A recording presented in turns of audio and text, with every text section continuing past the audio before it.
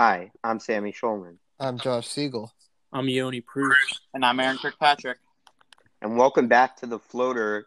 Today is Tuesday, May 12th, and this is a significant day for us to be doing this podcast for one very specific reason, and that's that one of, definitely one, in my opinion, a top 15 small forward of all time. I might have him higher rated than some of you guys.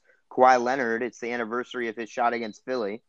Oh, good for him. So, yeah, it's a nice day to be doing our top 10 all-time small forwards.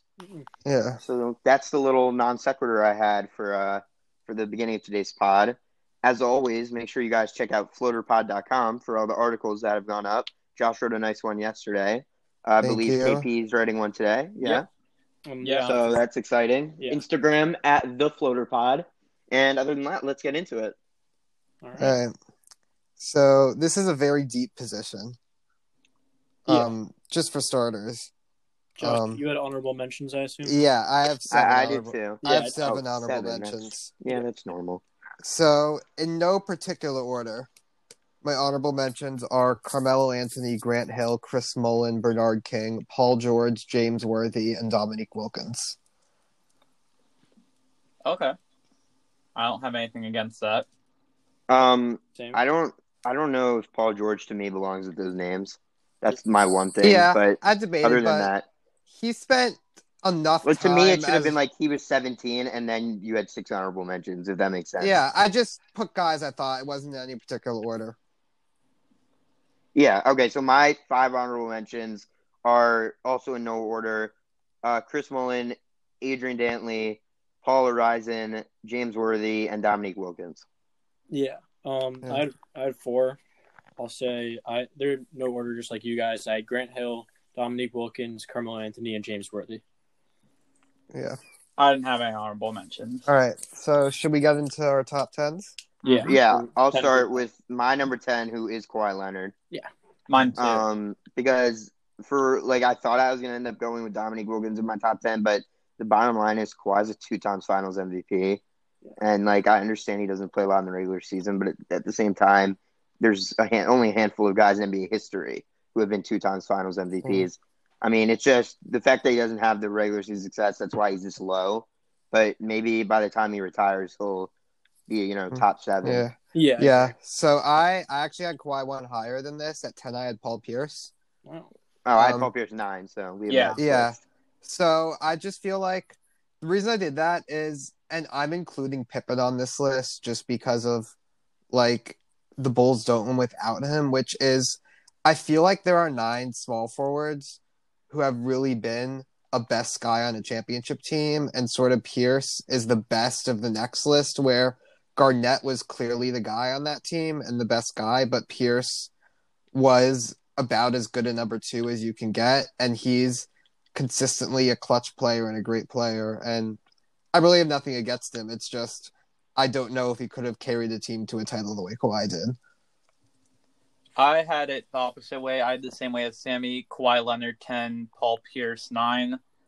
I think kind of what Sammy talked about, where he said Kawhi, yes, he has the 2-time finals MVP, but he doesn't play as much in the regular season. Knocks on him is kind of where I also went with my thinking. I mean, Pierce also just has so many clutch moments. It's not like Kawhi has him outdone even with that shot. Right. It's only in Game 7 buzzer beater, but right. Well, I'm not. Josh and I Pierce know at more all. than most how clutch Paul Pierce can be. Yeah. I mean, I witnessed in firsthand the clutchness and that's arguably the third most clutch shot he had all series. That's just how good of a series it was. Yeah. I had Kawhi at 10. I had Paul Pierce at 8. Yeah. A lot higher though. Celtics fan alert. Yeah, I think Paul Pierce at 8 is a little high. I think. Wait, so who did you have at 9 then, Yoni? Rick Barry. Yeah, Rick Barry. Yeah, because I had him at 8. I have him at 8 too. I have him at 8. Yeah. I think our lists are going to end up looking similar. Yeah, I think there's a decent chasm between Rick Barry and Kawhi Leonard and Paul Pierce. Yeah. For me, but the interesting thing is, I'd also say there's a big chasm between 7 and 8. Rick Barry stands alone. Yeah, I agree. Just the way it ended up going. Yeah, I mean, Rick Barry, he was an incredible player. Something that hurt him is that he went to the ABA in the middle of his career, and it was one of the stupidest career moves of all time because he went to the ABA to play for an Oakland team because his father-in-law was the coach. But then the next year they fired his father-in-law and moved to Virginia, so he had to move cross country and eventually got himself traded to the Nets. But he wound up wasting a lot of his career in a second-rate league, which hurt him. So he has 5 career All-NBA first teams and 4 All-ABA first teams. So if he had played his whole career in the NBA, he could be looking a little higher. Also, fun fact about Rick Barry, he played the entire 1976 season with a wig. Why? Do you know why, or just I've heard that story. That's a book of basketball. Yeah, just because he didn't have a lot of hair and social media didn't exist then. Yeah. If he did that now, imagine memes. It would be incredible. Can I give a Rick Barry fun fact? Yeah. Sure. In 1970, he actually played for the Washington Capitals. Yeah. And I know what you're thinking, but no, not the hockey team. Yeah. It was the ABA team. Yeah. He decided to stop shooting in Game 7 of 1976 Western Conference Finals because he hated his teammates. That's a true story. Yeah, Rick Barry. What else can you say about him? Yeah. Great player. I called him, I told you I think he's the first great scorer at the small forward position. Yeah. But he's also the first great diva at the small forward position. A weird Rick Barry stat that I found is that so we talk about whether players back then could have worked with the 3-point line. And with Rick Barry, it's a very mixed bag because he played in the ABA, which had a 3-point line. And in the regular season for his career, he was consistently in the low 20s or high 30s. But for his career in the playoffs, he shot over 40% from 3. So I found that to be kind of odd. Rick Barry has the clutch gene. That's all it is, Josh. One other thing about Rick Barry is that when he was drafted in 1965, the Warriors had the first 2 picks in the draft, like the real draft, not like the territorial picks. Yeah. And they took Rick Barry second, and they took somebody named Fred Hetzel first, who, let's just say, did not exactly pan out. And that's one of the worst number 1 picks of all time. Was Fred Hexel a white center? Yeah. Probably. Fred Hetzel, probably. Yeah. No, white power forward. Oh, well. Close enough. Come on, Josh. Yeah. He's a white big. Those guys. But can I give you one more fun fact about Rick Barry in this draft? Yeah. Sure.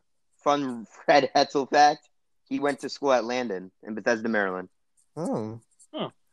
And by there you go. House. All right. That's it. That's all I got. Thank you guys for tuning in today. This has been Rick Barry and Fred Hetzel conquering the world. All right. We got through 10, 9, and 8. We all the same 3 players. Yeah. 7. 7. Who'd you guys have? 7. I had Scottie Pippen. So did I. Yeah, so did I. Yeah, I think something. Yoni, I'm just saying you had him a little too low. Wow. I think something unfortunate that's coming out of The Last Dance is that I wrote about this yesterday where when they're not talking a lot about the defense, they don't really emphasize just how dominant Scottie was. And I think Scottie's not coming off great in this, where I think for people who aren't as informed, they'll sort of come away with their opinion about Scottie Pippen being, oh, he got a headache in 1990, set out the last play in 1994, and was a dick to Jerry Krause in 98. But Scottie's probably the greatest perimeter defender of all time. Yeah, the 2 things I want to add about Scottie, one positive, one negative. The positive would be that although, yes, he struggled without Jordan in his career, he did not struggle defensively. Like, he made 10 defensive first teams. Mm-hmm. And the negative thing I will say is that, like, people also say, oh, look how poorly they did without Jordan when he went to play baseball. And they're right. And according to reports, like, Scottie quit on the team. Oh, no, he did. Have you watched the Last Dance episodes for this week? So it'll get to that there. There's a very famous moment in that playoffs, but he called it the biggest mistake of his career and immediately regretted it. And that year, he did bring that team to 55 wins. I mean, which was impressive. And even people forget in 2000, after he left the Bulls, he brought the Blazers within a coaching collapse in the fourth quarter and a blown 15-point lead of making the NBA Finals. Yeah, I mean, The Last Dance, just talking about that for a second, is just basically the Michael Jordan show where they kind of hate on a bunch of other players, and then Scottie Pippen doesn't really get the credit he deserves. Yeah. So I have a few problems with The Last Dance, but I mean, Scottie Pippen's better than he's given credit. For most of his career, he was one of the 5 best guys in the NBA. When they created the Dream Team, the first 4 guys were Magic, Bird, Jordan, and Scottie. And then they were going to build from there. Yeah, and I mean, Scottie Pippen is the best number 2 option of all time. Yeah. So, yeah. Well, actually, the best number 2 option of all. We have a couple guys on our list who are higher number 2 options. Yeah, I guess on this list. He was the perfect fit for Jordan. There are a few. I mean, arguably Stephen Curry even. Yeah, but it's just few guys. But yeah, so that's the best dynamic duo of all time. Yeah. I don't know. There's been so many great. It's just when I think of Curry, I don't really think like number 2 options. So it's just I'm with Yoni on that one.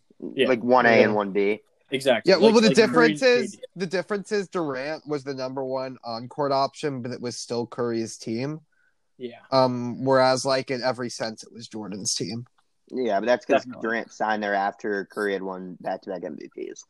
Right. But we'll get to Durant later. Yeah, we'll get there. All right. Number 6, right? Yeah. Aaron? Yeah, number 6, I've got Hondo, John Havlicek. Ooh, that's a bit low. I have him higher. So do I. He probably deserves to be higher, and I'll be honest, this was probably the hardest of the positions for me because it was a lot of historical, and I don't know much about them. So I just looked at some basic stats.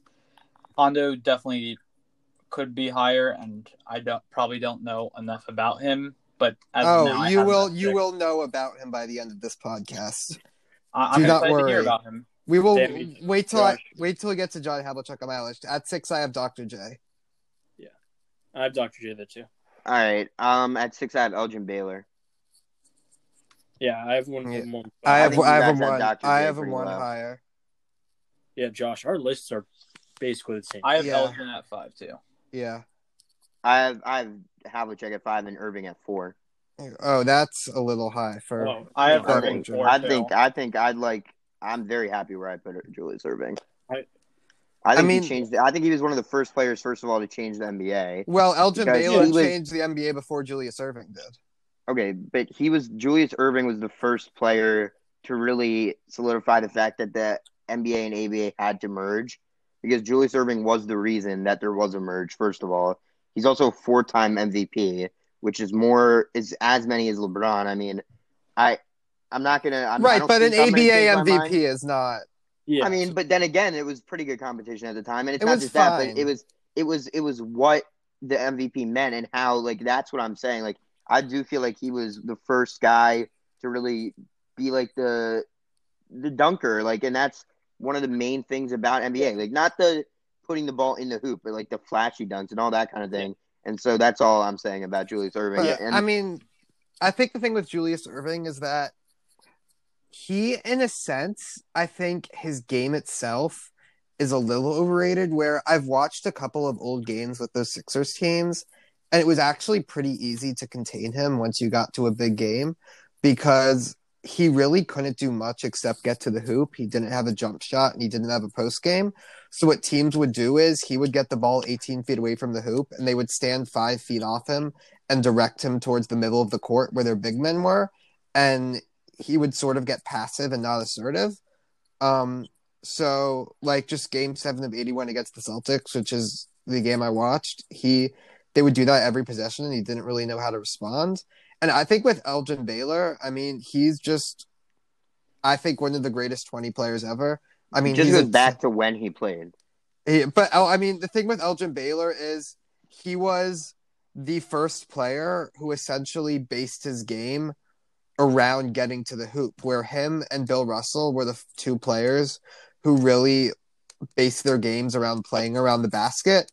And Bill Russell is the center who did that with post-ups and, rebounds, whereas Elgin Baylor was the first sort of high-flying forward, where he was the first guy who based his game around, I'm going to get to the hoop, I'm going to finish through traffic, I'm going to dunk it over you, I'm going to shoot a floater. And that's why he has 10 first teams, finished his career averaging a 27-13, has the record for most points in the finals game.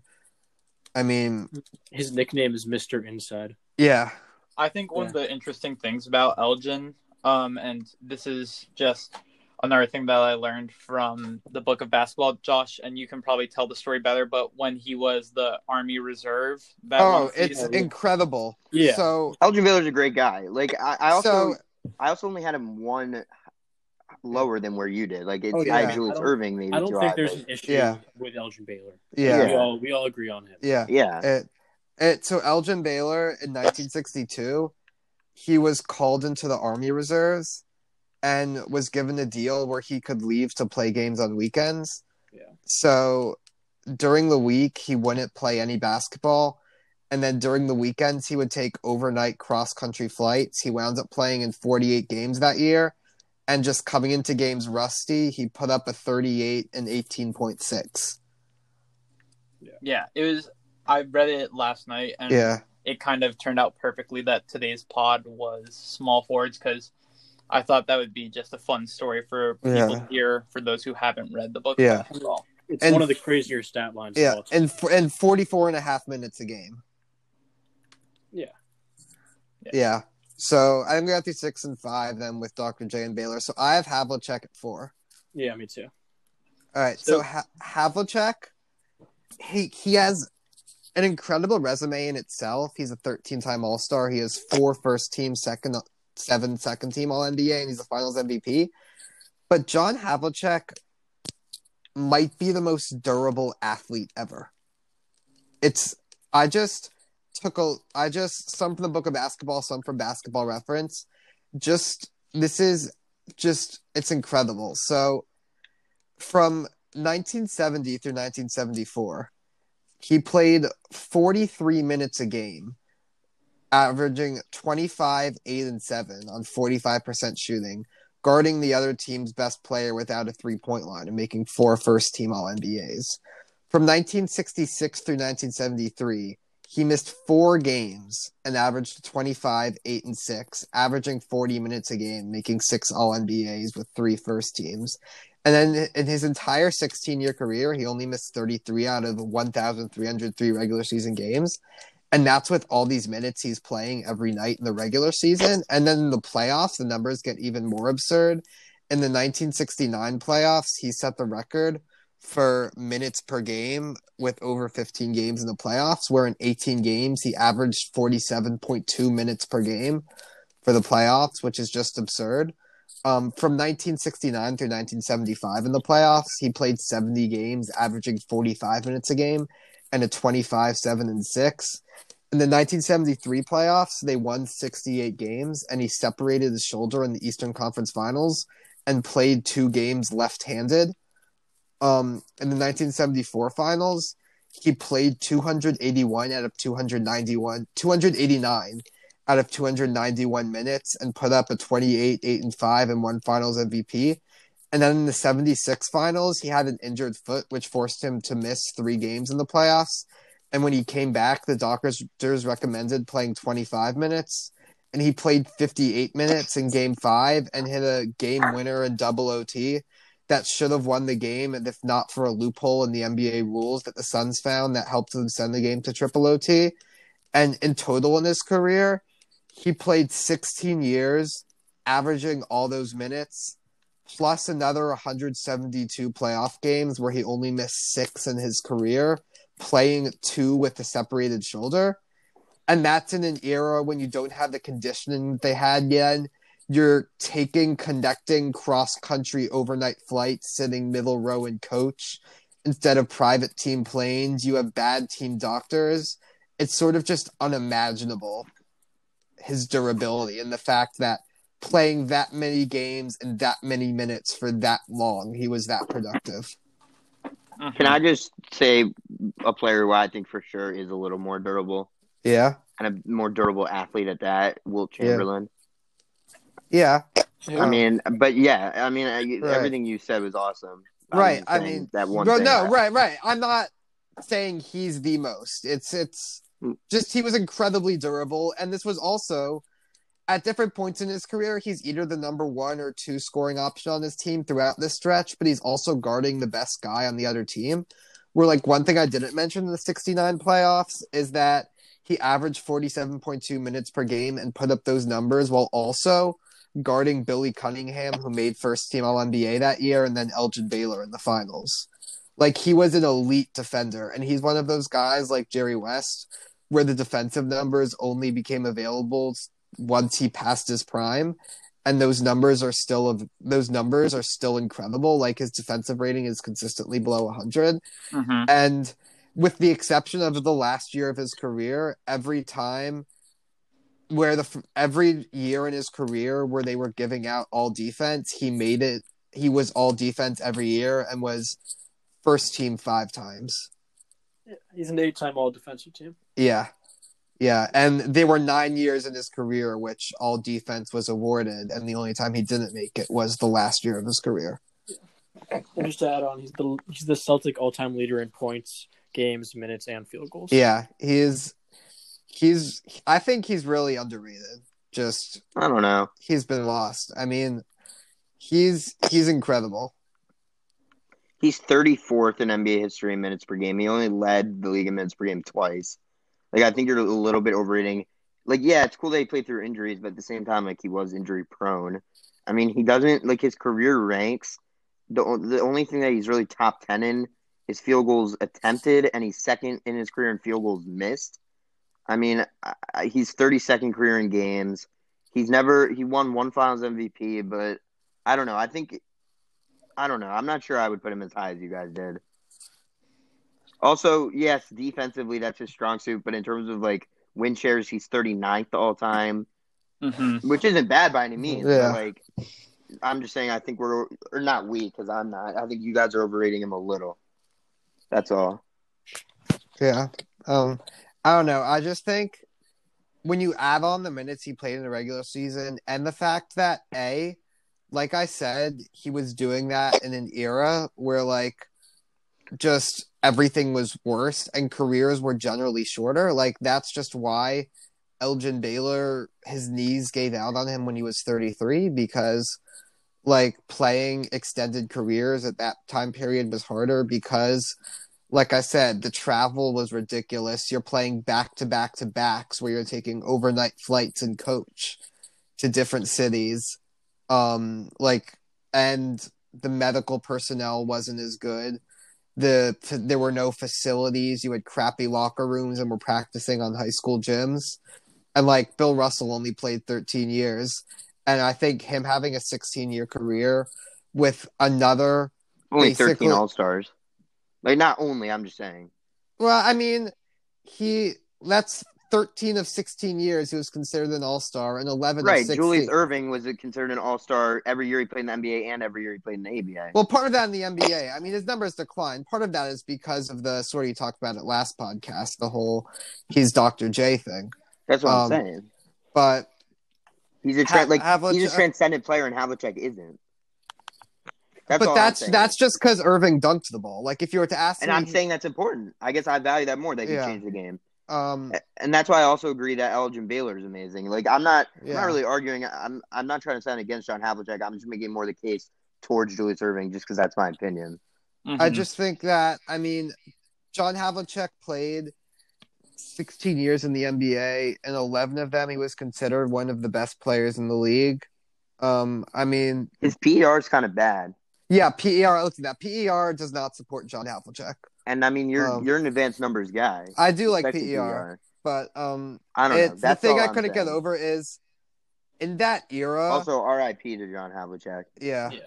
In that era, playing those types of minutes and what he did in the playoffs, where you're having a 16-year career with basically another 2 extra seasons of playoff minutes, with which the intensity of playoff basketball is like another 2.5 or 3 years of regular season plus the fact that he's playing just an absurd number of minutes. Like, just having, let's say, the equivalent of an 18-year or 19-year career with that type of just infrastructure of the NBA is absurd to me. I hear you. I guess I just think you're overvaluing it a little. Because the bottom line is every player that played in that era went through it. And I mean, they put up some absurd numbers because if we're being honest, the competition just wasn't as good. Right, but like I said, they also gave out early. I mean, Bill Russell played 13 years. Elgin Baylor was done by the time he was 33. And I mean, Wilt played till he was 36, Hondo till he was 37. Like, I'm not comparing Wilt and Hondo for any specific reason. It's just the whole athlete thing you brought up. right. So then I have Wilt's page up. Josh, I think you might be overrating him a little much, but I agree with the 4 spot. I think you're just talking a little too highly. Right. I agree with that, Yoni. Like, I'm not so, like, because, like, Julius Erving, John Havlicek, and Elgin Baylor to me are a tier. Yeah, that's fair. And then maybe even Scottie Pippen, depending on how you look at it. So I just think you're speaking of him a little too highly. Yeah. Like, it feels like to me you're making a new middle tier. Yeah. All right. So should we move on to 3? Yeah, it's not really that I'm making a middle tier. It's just when we do these things, I like to have 1 or 2 guys that I just do a deep dive on. No, I know you before do. the podcast, and that happens to be Havlicek for this one. And then usually I end up trying, if I don't agree with it, to find a way to disagree with it. Right. Like, honestly. And it's not because I think it's wrong. I think it's good. If I had chosen Elgin Baylor for the deep dive, it would have been the same type of thing. Yeah. All right. So top 3. I assume we all have the same order. Yeah. Durant 3, Bird 2, LeBron 1. Yeah. So what should we talk about here? I mean, does Durant have a chance to end up at second? We can talk about that. I don't think so. He has 1 less Finals MVP and 1 less ring. I mean, does a ring and a Finals MVP not get him close? I think a ring, a Finals MVP, and an MVP. I mean, doesn't Bird only have, 3 MVPs? I think there's a big difference even less? between. I think that the bigger difference between like numbers and awards is just like the type of player they were, and like the mark they left in the game. Once again, I'll ask the same question I asked with Curry. If Durant gets another ring and a Finals MVP, does he become a top 5 or 6 player of all time? Well, what I'm going to say is, first of all, I think Curry is further away than Durant is from Bird. And I thought it was realistic somewhat for Curry, but, like, I do see a scenario in which, and I know it's hard for Yoni as a Celtics fan, where Durant, like if he does win, if he wins 2 more finals, which just isn't out of the question, I think he will be better. Like, I think he'll be better regarded all the time. That's my opinion, though. I think he also He'll end up with more points. I mean, he'll end up with more win shares. Yeah, I mean, I think the biggest thing against Larry Bird is sort of going back to the durability thing I talked about, is it really didn't happen with him because Casey Jones was an incredibly incompetent coach who sort of destroyed both him and Kevin McHale's careers, where if you just look at the box scores of Celtics teams back then, there would be like random games in January against bad teams that happened to go to overtime where he played like 49 minutes. Or he's the Tom Thibodeau of that era. Yeah. Or they would win a game, they would win a February game by, 20 points and Bird would play 42 minutes. Like, it was just randomly he would decide to just go all in, and where like people would say that Casey Jones coached every game like it's a game 7, and Bird basically spent the second half of his career playing through a bad back, and McHale played through the broken foot. Yeah, I mean, I actually really do think there's a scenario where Durant ends up as a set. Like, it's really not as far away as I feel like you think it is, Yoni, to be honest with you. Other than the fact that I don't see Durant matching Bird's 3 MVPs, because I see best case scenario he gets a second. The bottom line is he'll end up with many more All-Stars. He'll end up with more All-NBA. He'll end up, presumably he'll end up, with more. He already has more win shares. So, or no, he's 4 away, but he'll end up with more win shares. His PR rate now for his career is higher. He can't really do it because of how many free throws he's already taken. But he's very close to 50, 40, 90 for his career at the insane volume that he does that. He averages 27 points a game in 1,000 games, basically, where Larry Bird averaged 24. Like, I really don't think it's that far away. Yeah, well, if you want to just look at stats, Bird has 24, 10, 6, and then KD has 27, 7, 4. And I just think Bird's championships are more valuable to his career than Durant's. Right, I mean, that's Bird's one of the best big game players ever. I mean, I feel like Durant. I've talked so highly about Durant in the playoffs. Yeah, I love Durant, but I think Bird reached a point in his career where I don't know if we've reached it yet with Durant, and really the only guy I've ever seen this be the case with in my life watching basketball is LeBron, where they're taking a last second shot at the end of the game and you have a bigger reaction if they miss it because the exciting buzzer beater is what's expected by that point. Oh god, there was one story in the book of basketball Right. someone was talking about, like that 3-point shot. Oh god. Yeah, It was, like, 87 some, game like, 4. 87 Yeah. game 4 against the Lakers after the Magic skyhook. Exactly. Yeah. It was like he missed the 3. It was like, I don't even know how far it was. Yeah. But it was like everyone was expecting him to make it because that's just what Bird was. Yeah. There was a sense of invincibility around Bird that I don't know Durant will ever reach. Well, what I will say, though, is in terms of just playoff numbers, Durant's are as good, if not better, than Bird's. Right. I mean, just because he has a few less games, yes, but he'll probably get there. Bird averages 23 points, 6.5 assists, 10 rebounds, whereas Durant averages 29 points in the playoffs for his career, which is absurd, to go along with 4 assists and 8 rebounds.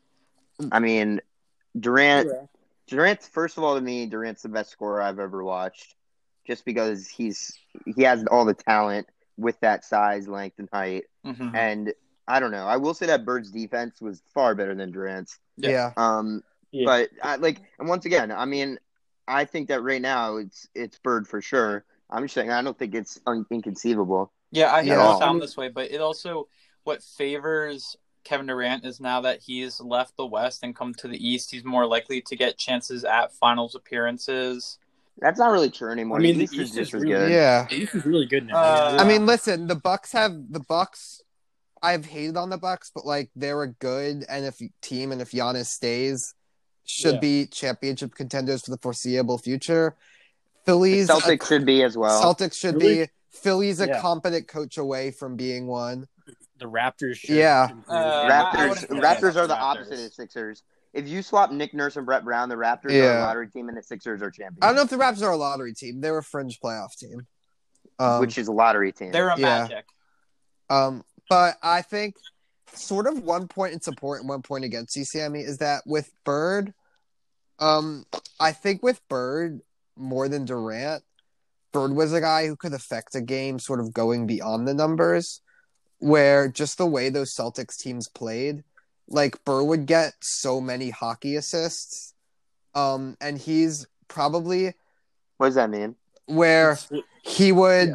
It's the assist to the assist where you break down the defense and make a pass that's sort of leads to the point, but those Celtics teams were so unselfish that they would make the one extra pass to get the easier bucket. Just quickly interjecting, the issue is you're like the equivalent of a 1%er in terms of your NBA knowledge, and so the average person or even a well above average like NBA historian, I don't think thinks like that, would think, well, like if Durant ended up with similar stats and like better numbers, that anybody would be like, well, Larry Bird had many passes to assists that aren't documented. But that's sort of just an example. I think whenever a discussion about Larry Bird comes up, something that is always talked about is how he didn't always score every night. But he would always be the best player on the floor, and he would always find a way to affect the game.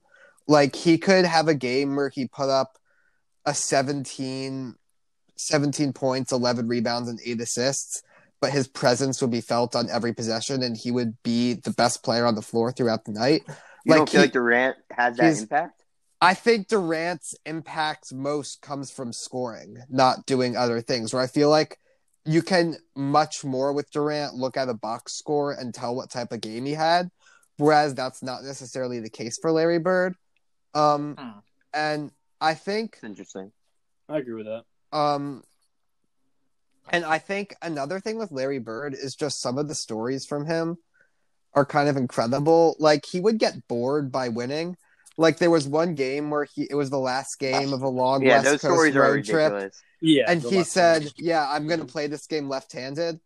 And then in the first 3 quarters, he scored 27 points left-handed before he switched back for the fourth quarter. There was another time where he told somebody what he was going to do. Right. Well, it happened twice. Where once, but at the same time, I'm not sure that can also be spun into a negative thing, in my opinion. I don't think it is, But I can totally see people saying like that's just kind of lazy and kind of a dick move. Could someone also, But Sammy, do you think someone could also say that just shows like that he played at like a time where talent was, I guess you could say, no, like, I mean it was I less spread don't. out? No, it's Maybe you been. could say that, but I think it's one of the most I talented disagree. eras. I talked Yeah. about it I on wasn't saying, the. Josh, I wasn't saying that it's how I feel. I was saying, does Sammy think that could be another argument made? That's all I was saying. Yeah, I personally don't think so, but I mean, Right. I mean, I think someone making that argument, if you were to make that argument, it sort of just shows, like, we try to be as objective as possible when comparing cross eras, and making that argument sort of I've just made it clear shows. that I think that the more modern the era, the better, other than the early 2000s. Yeah. I mean, and Yeah, I That's think, kind of my thing. I I think agree with you. where, like, I talked about it on the, Warriors Bulls podcast, where like the late 80s and early 90s is one of the best eras in NBA history, and like Bird was sort of at the top of that. You talked about it like how it corresponded with like the college basketball. Yeah, and it's the one time in NBA history where there really hasn't been an expansion dip. Do you think that the NBA is ever going to see 32 teams? I don't know. I feel like this coronavirus situation hurts that, because I would have seen a situation by 2025 when the salary cap just gets too big and players are making too much money. Yeah, I mean, I wouldn't be surprised if it happens, but probably later. Yeah, I still wouldn't be surprised it would happen now because of the whole G League thing and the fact that there's so much talent. Yeah. But yeah, I don't know. Also, my favorite Bird story is the 3-point contest. Yeah. Where he just tells everyone he's going to win, and then he doesn't even take off his jacket for the 3-point contest. Yeah, it's an iconic. Yeah, he walked into the dressing room before and looked around at everyone. Yeah, like, and someone asked him, like, what are you doing? And he said, I'm trying to figure out which one of you is coming in second. Yeah. And there's also an incredible game. Reminds me of Davis Bertans.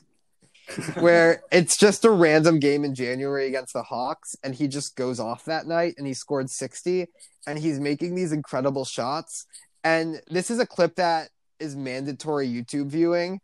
The Hawks bench just starts going absolutely crazy with every shot that he makes. Like, they're just going nuts, not giving a shit that their team is getting destroyed. And then the next day in film session, their coach did not show one film of Larry Bird. And it was just, he was showing the guys celebrating. And he's like, you guys embarrassed the team. That was a disgusting, that was a disgusting display last night. That's hilarious.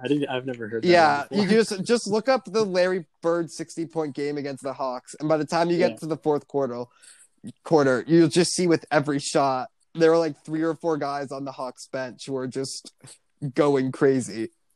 It's hilarious. Should we talk for a second about LeBron? I mean, yeah, why not? You know, he's a pretty good basketball player. Maybe one day, maybe one day that guy will make it. Yeah, he could go pro. I think do we say LeBron's his own tier? Yeah. Like, I don't think... I would say yes, because I would he's say... the top 2 player of all time. I would say Jordan and LeBron is its own tier. No, I'm not... Exactly. I was just wondering if any of you thought that Larry Bird deserved to be in, like, a LeBron tier. Well, I mean, it's not particularly close in my opinion. Yeah. Yeah, I agree. I don't want to get ahead of ourselves just because we're gonna end up doing like top 30 or 15 all-time players. Yeah, 15 to 50 is what we're at right now. Whatever we're doing.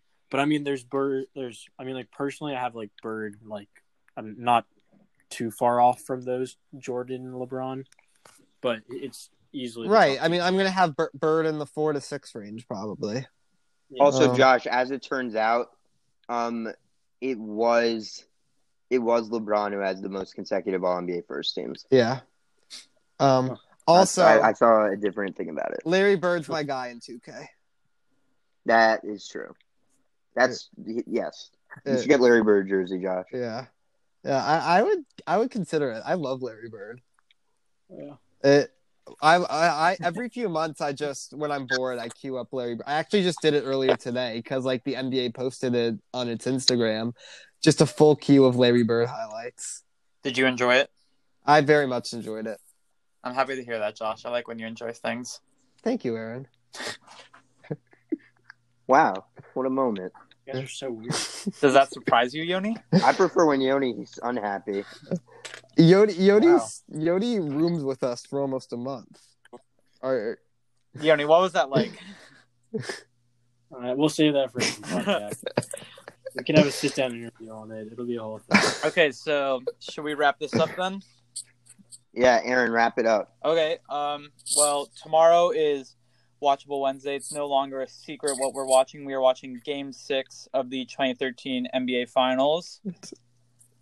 Then Thursday is Open Mic Monday on Thursday. Oh, No. I knew what I was saying this time. Thursday edition. Thursday Thursday edition. I have something I want to bring up. I know Josh is going to have But something that we he spent have some time on. postponed. Yeah. Josh, What? do you want to tell everyone what it's about or no? Yes. Well, no, let me drop another hint. Let's just say if you're thinking 1849, you're on the right track. Okay. That takes us to Friday. We're doing power forwards, top 15 all time. Then Saturday, we've got our Saturday sit down with a guest, TVA. TBD. TBD. Because we don't know if we're doing it. And then Sunday is the Volume 1. Sam, did I get that right? You were cutting in and out, but it's just to make sure that if you were cutting out, it's NFC predictions way Thank too you, early. Sammy. That is version exactly one. what I was going for. Yeah. And that wraps up our week in general.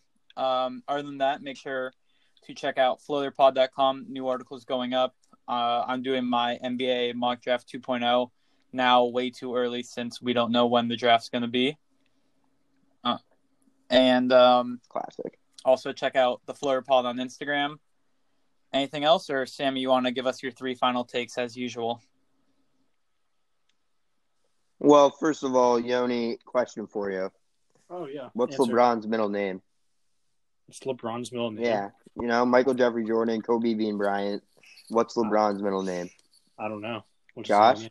I don't think he has one. Aaron? Yeah. I feel like, LeBron's I feel like I middle would've name is heard it by Ramon now if he had or it. Ramon. It is. Definitely. What, did you just look that up? Yeah. What? No, I didn't. Can't tell if that's sarcasm.